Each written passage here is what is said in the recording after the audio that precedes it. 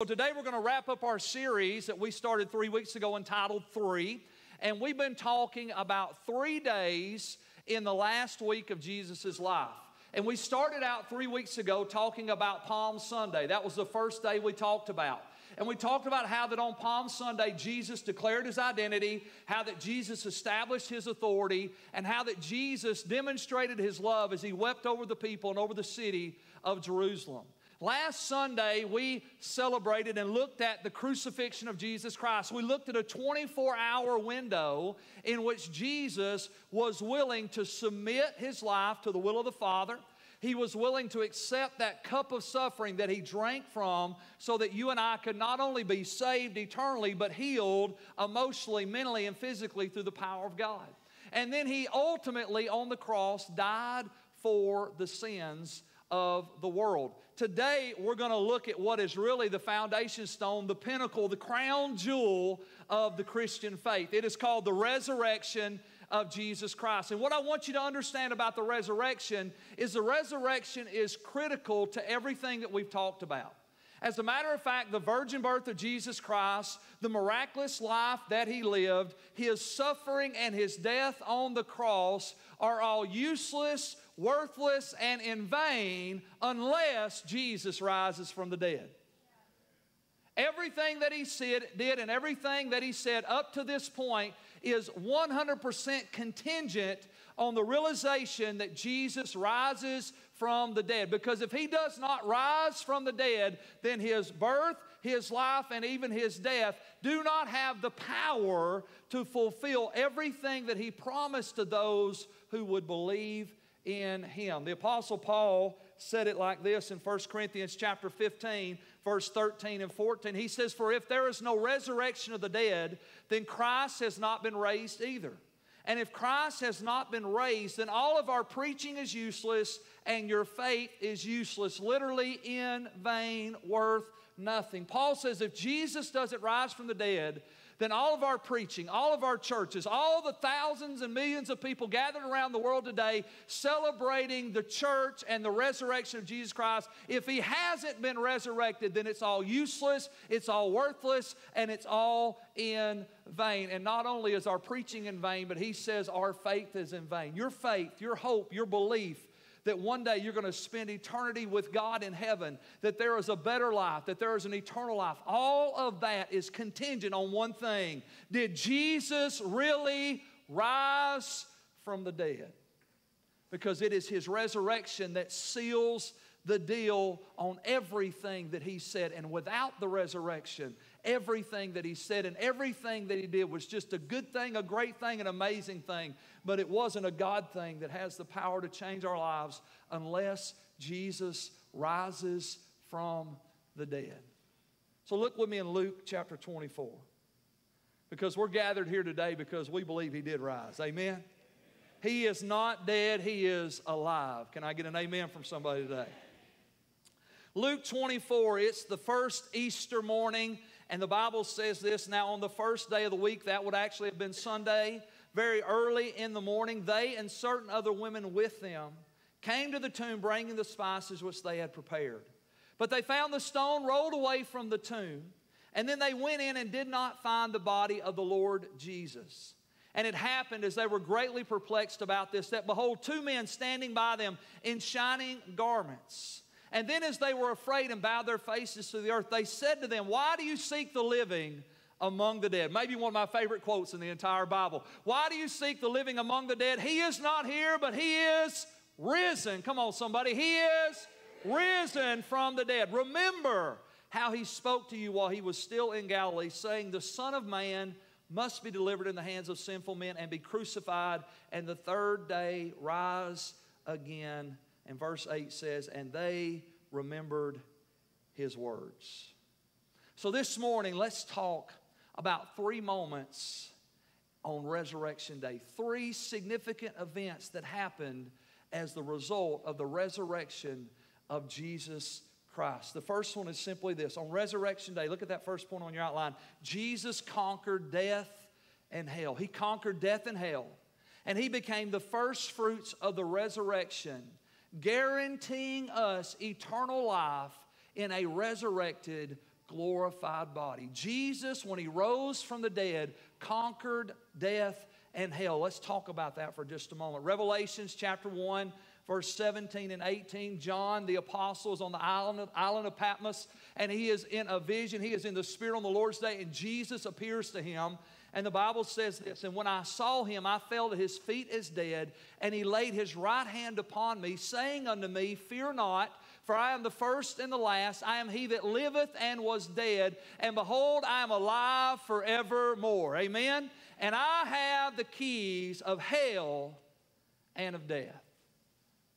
Have you ever wondered what happened during the 3 days that Jesus was in the grave?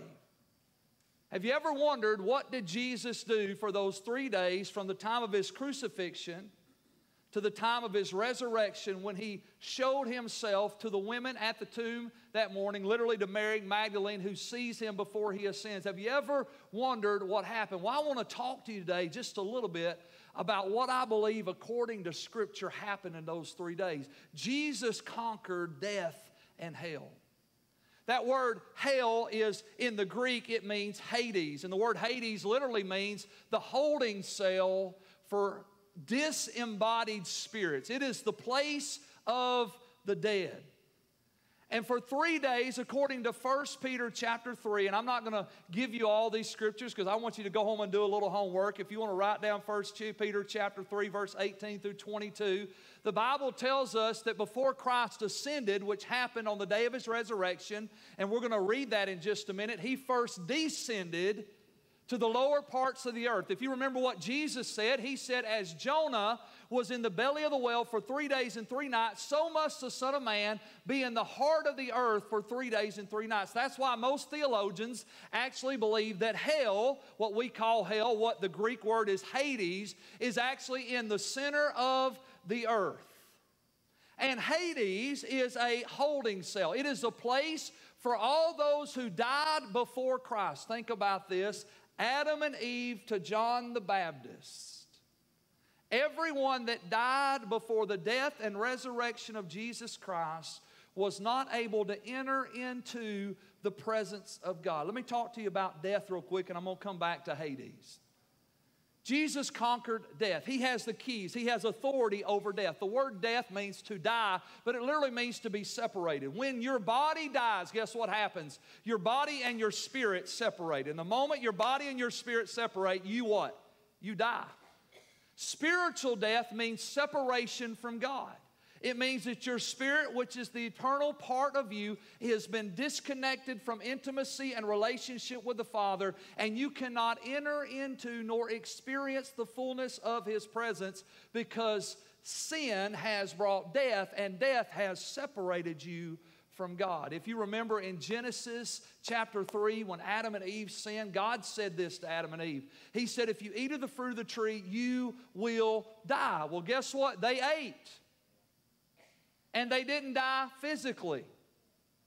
They died spiritually. They were spiritually disconnected from God, unable to enter into the fullness of His presence. So everyone that died before Christ under the old covenant was unable to enter into the presence of God because Jesus told us in John chapter 14, verse 6, "I am the way, I am the truth, and I am the life, and no one can come to the Father except through me," He said.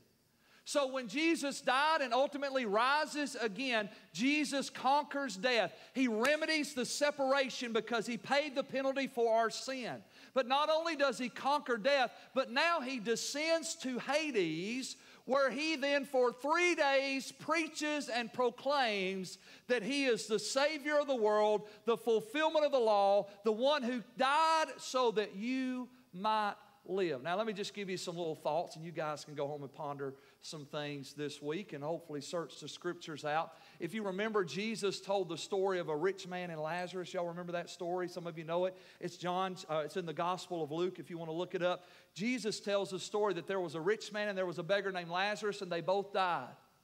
And Jesus said that Lazarus was carried by the angels into Abraham's bosom. Now let me tell you, Abraham's bosom. God is never called Abraham in the Bible. He is the God of Abraham. He is the God of Abraham, Isaac, and Jacob. Abraham is considered the father of our faith. And so Jesus said that the Lazarus died and was carried into Abraham's bosom. Do you remember what Jesus told the thief on the cross? He said, today you will be with me where? In paradise. Paradise and Abraham's bosom by theologians are considered to be the same place. It is a place in Hades. It was the holding cell for all those who died before Christ, who died under the law. So if I was a Jew who honored and obeyed the law, when I died under the law, I would go to a place called paradise or Abraham's bosom. It was a holding cell. It literally was a prison. That's why the Bible says he preached to those spirits in prison, because they were bound, separated from the very presence of God. But then Jesus flips the coin and says the rich man was in hell, and he was tormented in the flame. And then the Bible says this. It says that the rich man in hell looks and he sees Lazarus in Abraham's bosom. And he asks Father Abraham to send Lazarus to dip the tip of his finger in water to cool his tongue, because he was tormented by the flame. And then Father Abraham says, we can't come to you because there is a chasm or a gulf fixed between us. So it sounds like it's a place called Hades, separated by this chasm, where those in hell and those in paradise actually could see one another, but they could not cross one to another. So those in hell were those who died outside of the law of God, those who had rejected the law of God, and they were being held in a place of torment. And when Jesus died, he descended.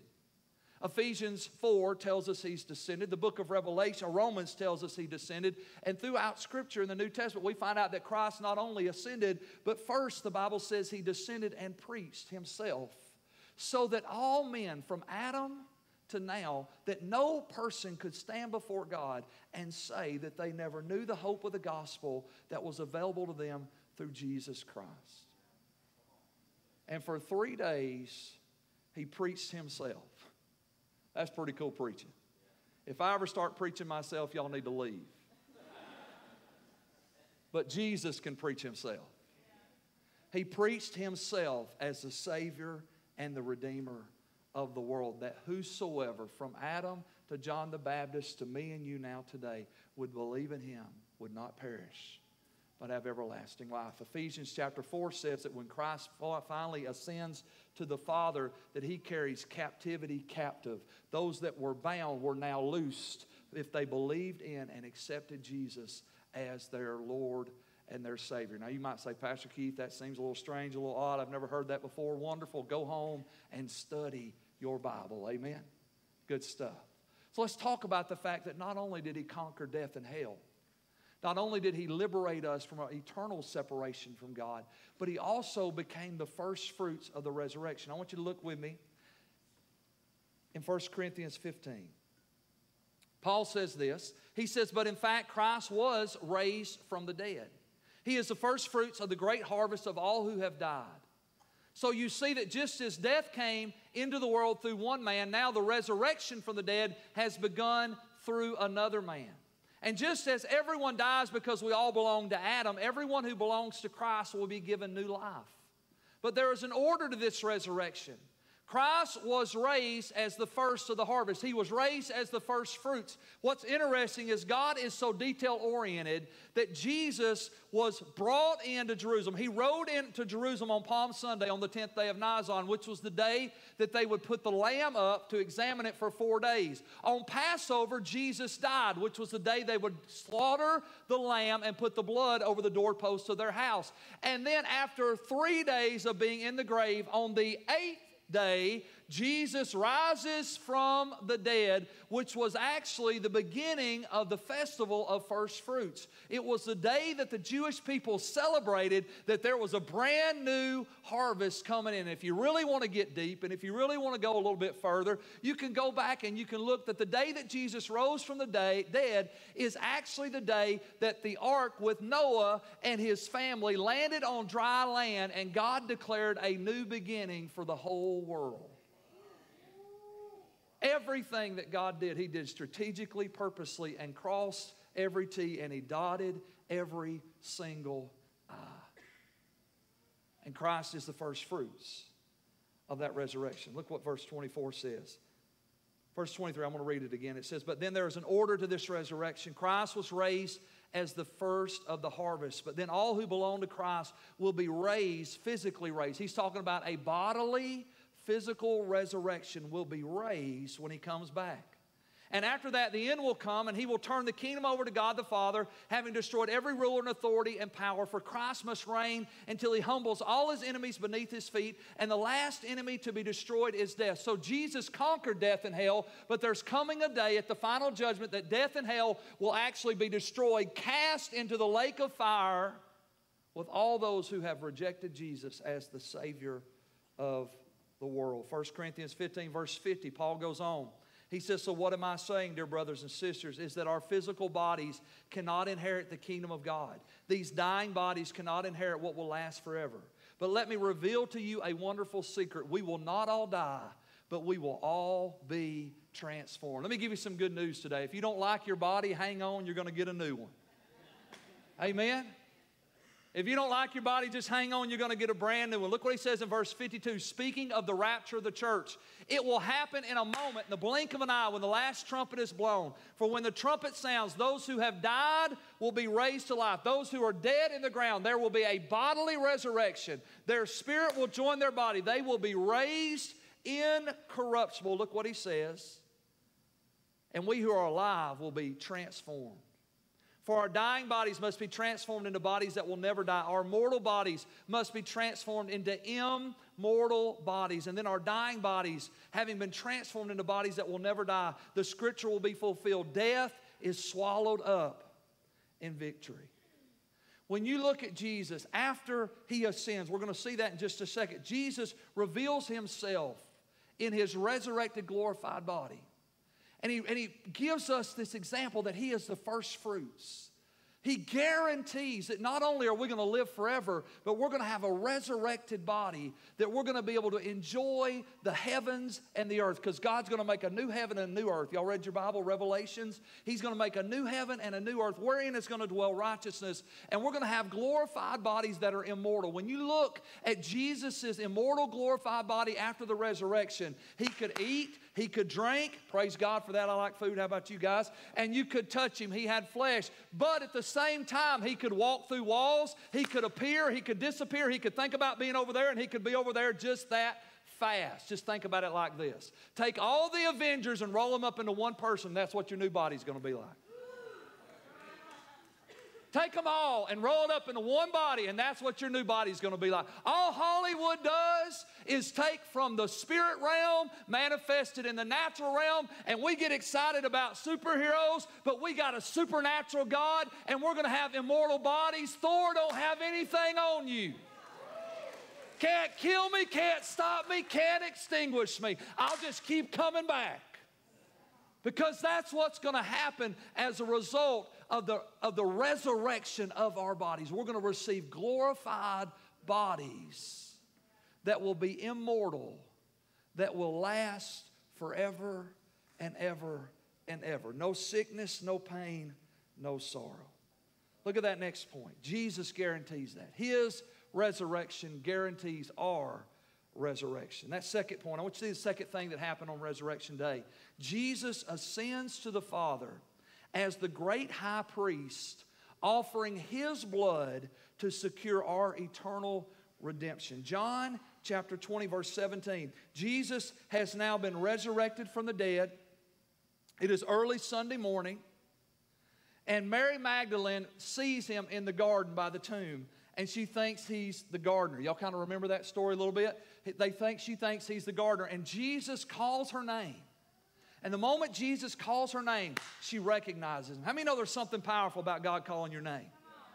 God will call your name. He loves you so much, He knows you by name, and He will call your name. And when He called Mary's name, she said, Rabbi, Master, Teacher. She knew it was Him. And look what Jesus says here. He's resurrected, resurrection morning. Jesus says this, don't touch me, for I haven't yet ascended to the Father, but go and find my brothers and tell them I am ascending to my Father and to your Father, to my God and to your God. Jesus is resurrected on resurrection morning. Mary sees Him. He says, don't touch me. I've not yet ascended to the Father. Now, we're going to read in just a few minutes. He's going to come back later that day and present Himself to the disciples after He's ascended. But I want you to see what He did when He ascended to the Father. Look at Hebrews chapter 9. Hebrews chapter 9 verse 11 says this, so Christ has now become the high priest over all the good things that have come.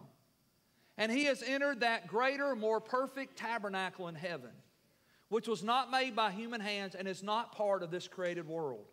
And with His own blood, not the blood of goats and calves, He entered the most holy place once for all time and secured our redemption forever.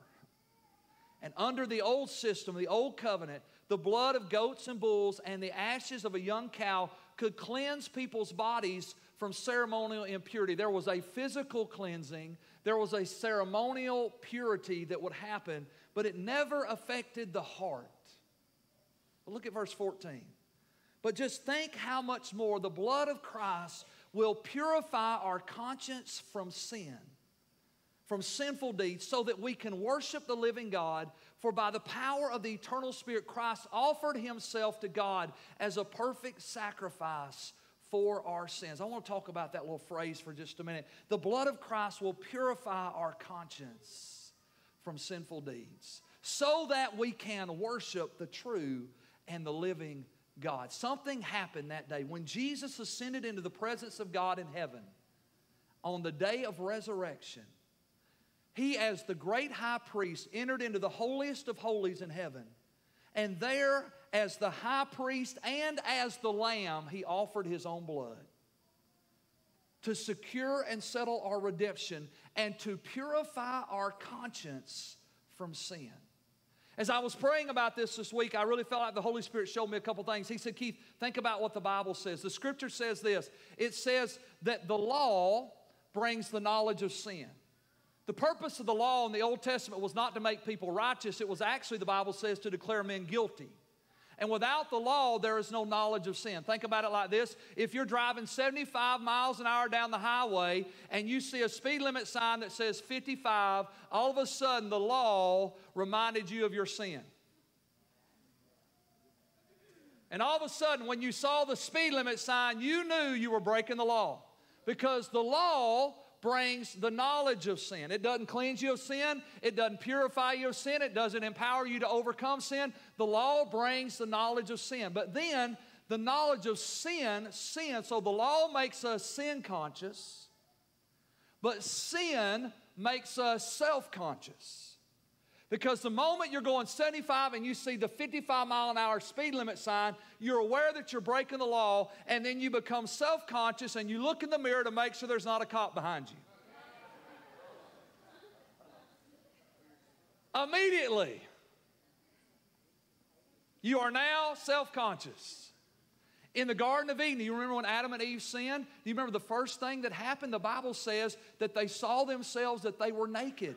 And they hid from the presence of God. They had been naked the whole time. But until sin entered the world, they were not self-conscious, they were God-conscious. But the moment sin came, they became self-conscious. And let's just be honest, the greatest hindrance you have in your life is your self-consciousness. That's where insecurity comes from. That's where fear comes from. That's where worry comes from. That's where anxiety comes from. That's where despair comes from. It comes from a self-conscious awareness, and we are so self-conscious that we feel inadequate to accomplish the things that are before us. So the law makes us sin conscious. Sin makes us self-conscious, but the blood of Jesus makes us God conscious. All of a sudden, Jesus redeems us, brings us back to what we lost in the garden. Adam and Eve were God-conscious, but all of a sudden they became sin-conscious and self-conscious. But now Jesus has purified our conscience so that there is now an awareness in the heart of humanity that says there is a God. See, Romans chapter 1 and Romans chapter 2 says this. It says that the whole world is without excuse. That a person living in a place that's never heard the gospel, never been to church, never read a Bible, never met a preacher, is going to stand before God, and they're not going to have an excuse for not knowing there was a God or accepting Him. Why? Because Jesus, when He offered His blood on the altar in the holiest of holies, He purified the conscience of all humanity, and He released a God consciousness so that even those who don't know God know there is a God. How many of you remember when you were lost as lost as lost as lost as lost as lost as lost as lost could be? There was something in you that says there is a God. Think about it. Why would a person who is an atheist who doesn't believe in God spend their entire life fighting against something they don't believe in? Unless there's something in them that they have suppressed, that they have denied, that they have rejected, that says there is a God. And they are so driven to disprove God, which in essence proves there is a God. I was reminded of Helen Keller this morning after our first service. Helen Keller, who was born deaf and born blind, and I guess mute also. Could Helen Keller speak? She was mute also. Anybody know? Somebody here knows. Thank you very much. When Helen Keller started to learn Braille and she was tutored and she began to learn how to read and understand, the lady that was teaching her Braille began to read the Bible to her and teach her the Bible. And here's what Helen Keller said. When she heard about Jesus, this is what she said. She said, "Oh, that's His name." The lady said, "What do you mean that's His name?" She said, "I accepted Him a long time ago. I just didn't know His name." Blind and deaf, but God revealed Himself to her so that all the world is without excuse. When Jesus offered His blood, He purified the conscience of all humanity so that every person knows there is a God. The third thing, I want you to see this. Not only did He destroy, conquer death and hell, guarantee us a resurrected eternal life body, not only did He purify our conscience as the great high priest, but look at this next to our last point here. On Resurrection Day, Jesus released the indwelling presence of the Holy Spirit to fill us with resurrection power. We are literally raised to life, resurrected spiritually from the dead. When you got born again, when you accepted Jesus Christ, you went from being dead in your sins to being alive, connected, no longer separated, no longer abandoned, no longer isolated, but now joined spirit to the very heart of God. In John chapter 16, Jesus says this. He says, "Nevertheless, I tell you the truth, it is to your advantage that I go away, for if I do not go away, the Helper will not come to you. But if I depart, I will send Him to you."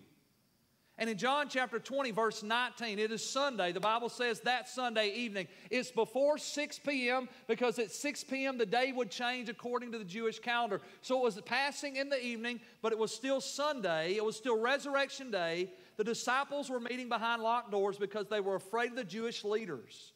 And suddenly Jesus was standing there among them. Bam, beam me up, Scotty. There He is. "Peace be with you," He said. And as He spoke to them, He showed them the wounds in His hand and His side. And they were filled with joy when they saw the Lord. And again He said, "Peace be with you. As the Father has sent me, so I am sending you." And then He breathed on them and said, "Receive the Holy Spirit." And on Resurrection Day, Jesus released the Spirit of God into the earth. He released the Spirit of the Lord to begin to come into the hearts and lives of people so that we could be born again, filled with the Spirit, raised to life by the power of God. Christianity is not an intellectual thing. It is a spiritual thing. And you can use your intellect, and God wants you to, by the way. But you can't intellectually or even just physically come to Christ. It is a spiritual decision that happens out of a heart that has been awakened to the realization that there is a God. And He sent His Son Jesus to die for me. It's a powerful thing, guys. Ephesians chapter 2 says it this way. It says, "But God is so rich in mercy, and He loved us so much, that even though we were dead because of our sins, separated from God because of our sins, He gave us life when He raised Christ from the dead. For it is only by God's grace that you have been saved. For He raised us from the dead along with Christ and seated us with Him in heavenly realms because we are united with Christ Jesus. We have been raised from the dead because of what Jesus did. His resurrection also raised those up who would believe through the power and the presence of the Holy Spirit. Romans 8. Look at verse 11. It says, but if the Spirit of Him who raised Jesus from the dead dwells in you, He who raised Christ from the dead will also give life to your mortal bodies through His Spirit who dwells in you. The same Spirit that raised Jesus from the dead lives in those who believe. And it's that same Spirit that gives life to our bodies. We have been raised to life, spiritually reconnected to the Father, spiritually united with Jesus because we have been born again and filled with resurrection power. Let me tell you something today. There is resurrection power flowing through your veins if you have believed and accepted Jesus as your Lord and Savior. So today's decision, let's talk about 3 questions we need to ask and we need to answer today. First question is simply this: do you know that you'll be raised to life with Christ? I have people ask me every now and then, Pastor Keith, how do you really know that you know that you know that you have eternal life? How do you know that you're saved? And I always just simply say this: if you don't know that you're saved, you're probably not. Because if the Spirit of God who raised Jesus from the dead comes to live in your heart and your life, how can you not know that? How can you go from being dead to being alive, from being blind to now you see, from being deaf to now you hear? How can that transformation happen in your heart and your life and you not even know it? Let me tell you how it can't. Because when you get born again, your life changes. Something happens on the inside, and you may still mess up, and you will, and you may still screw up, and you probably will. And you may still come short of the glory of God, because we all do. But there will be something internal living on the inside of you that will compel you to Christ. And that will refuse to allow you to be consumed by sin and by self and by the world. So do you know today if you're going to be raised to life with Christ? The second question: have you accepted the offering of His blood for your sins?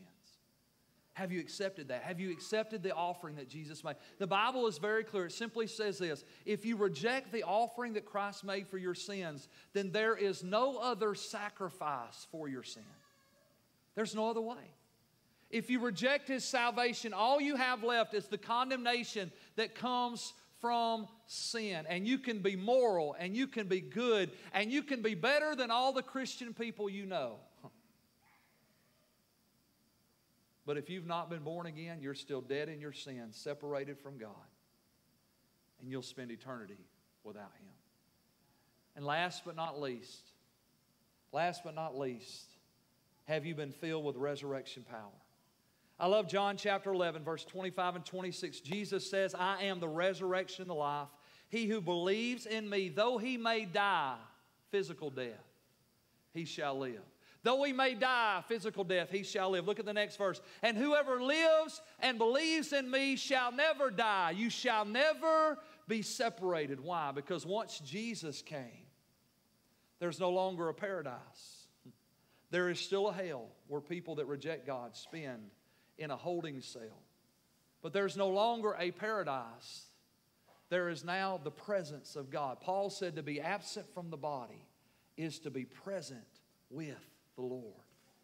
And those who die in Christ do not sleep spiritually. Their body slumbers in the earth, but their spirit is caught up because they will never die. They will never be separated from the presence of God. And that's why Paul could boldly say, for me to live is Christ, but for me to die is gain.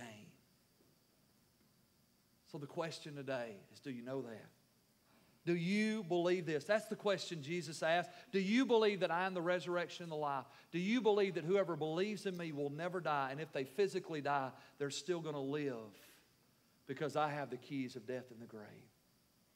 Look at Romans chapter 10 with me. We close with these 2 scriptures. Jesus said, the Bible says, if you confess with your mouth that Jesus is Lord, and if you believe in your heart that God raised Him from the dead, you will be saved. For it is by believing in your heart that you are made right with God, and it is by confessing with your mouth that you are saved. I want you to bow your heads this morning.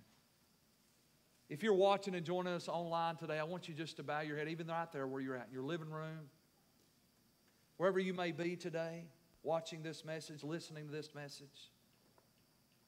This is a divine moment, guys. This is a divine moment. This is a divine time, because right now, as we started this message, we said that everything that Jesus did hangs on one truth. Did He rise from the dead? And now we realize something. Now we realize that everything in our life hangs on the balance. And that is, do we believe that He rose from the dead? Do we believe that He died for our sin, and 3 days later He conquered death and hell? He ascended to the Father, offered His blood as a sacrifice for our sin, and He sent the Holy Spirit to fill us with His presence and with His power, so that we would never, ever be separated from Him again. And if you're here today and you say, Pastor Keith, I don't know if I've ever really been born again. I don't know if I've ever really made that decision. It is as simple today to say, today's my day. I believe. I believe He died and He rose again. And today I want to confess Jesus as the Lord of my life. Everything in your life hangs on what you do with that one thing. And that is the resurrection of Jesus Christ. There is a hell. And there is a place of separation where those who reject God will spend eternity. But it's the good news of the gospel, the Bible says, that leads men to repentance. It's not the fear of hell that makes us come to Christ.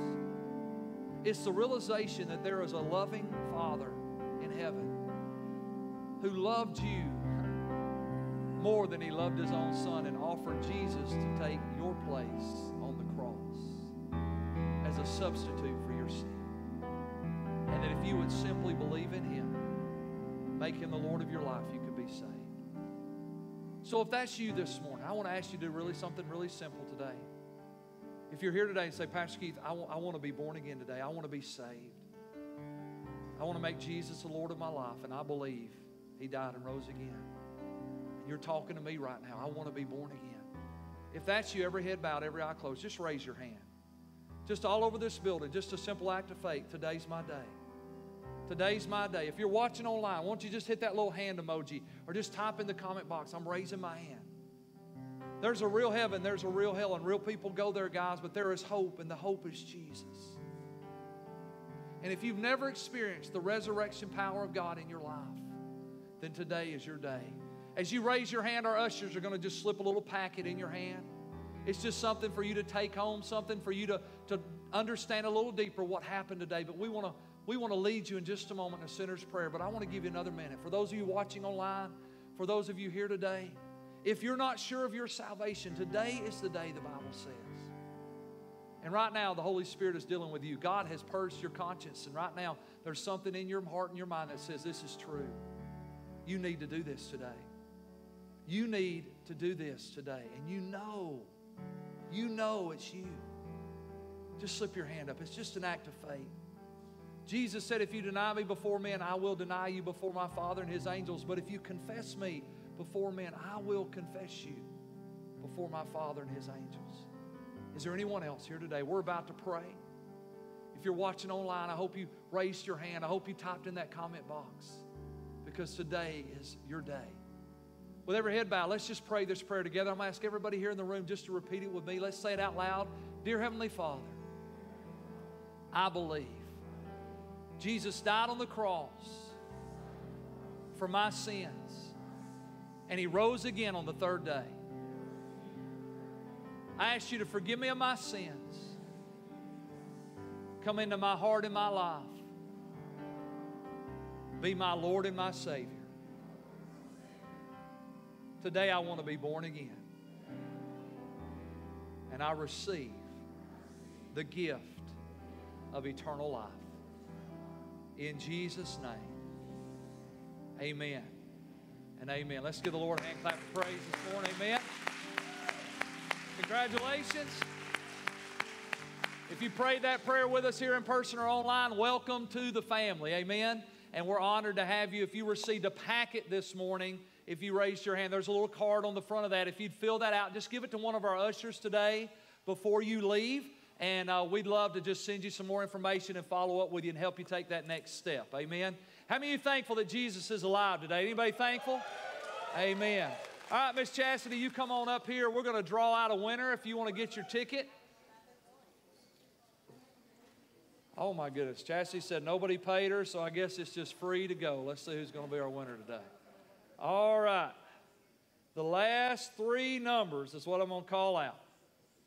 7, 7, 8. Right over there, 7, 7, 8. Come on up. Melissa, congratulations, girl. You can take me to the movies. Awesome, I love you. Amen. All right, well, praise the Lord. Well, let me just say this to you today before you leave, and for you to pick your children up, a couple things. You're going to go down the center hallway, and Miss Cindy is right there. Miss Cindy, we're going to pick our kids up through the center hall. All right, so if you'll make your way down the center hallway, they will get your kids picked up. Also want to let you know, if you do not have a church family and you do not have a church home, we would love to have you be a part of Liberty Church and for you to be a part of what God is doing. Every Sunday morning, 8 and 9:30 here in Arab and 11 o'clock at Holly Pond. And we would just be honored and excited to have you. God bless you today. Happy Easter. Happy Resurrection Sunday. You are dismissed. Amen.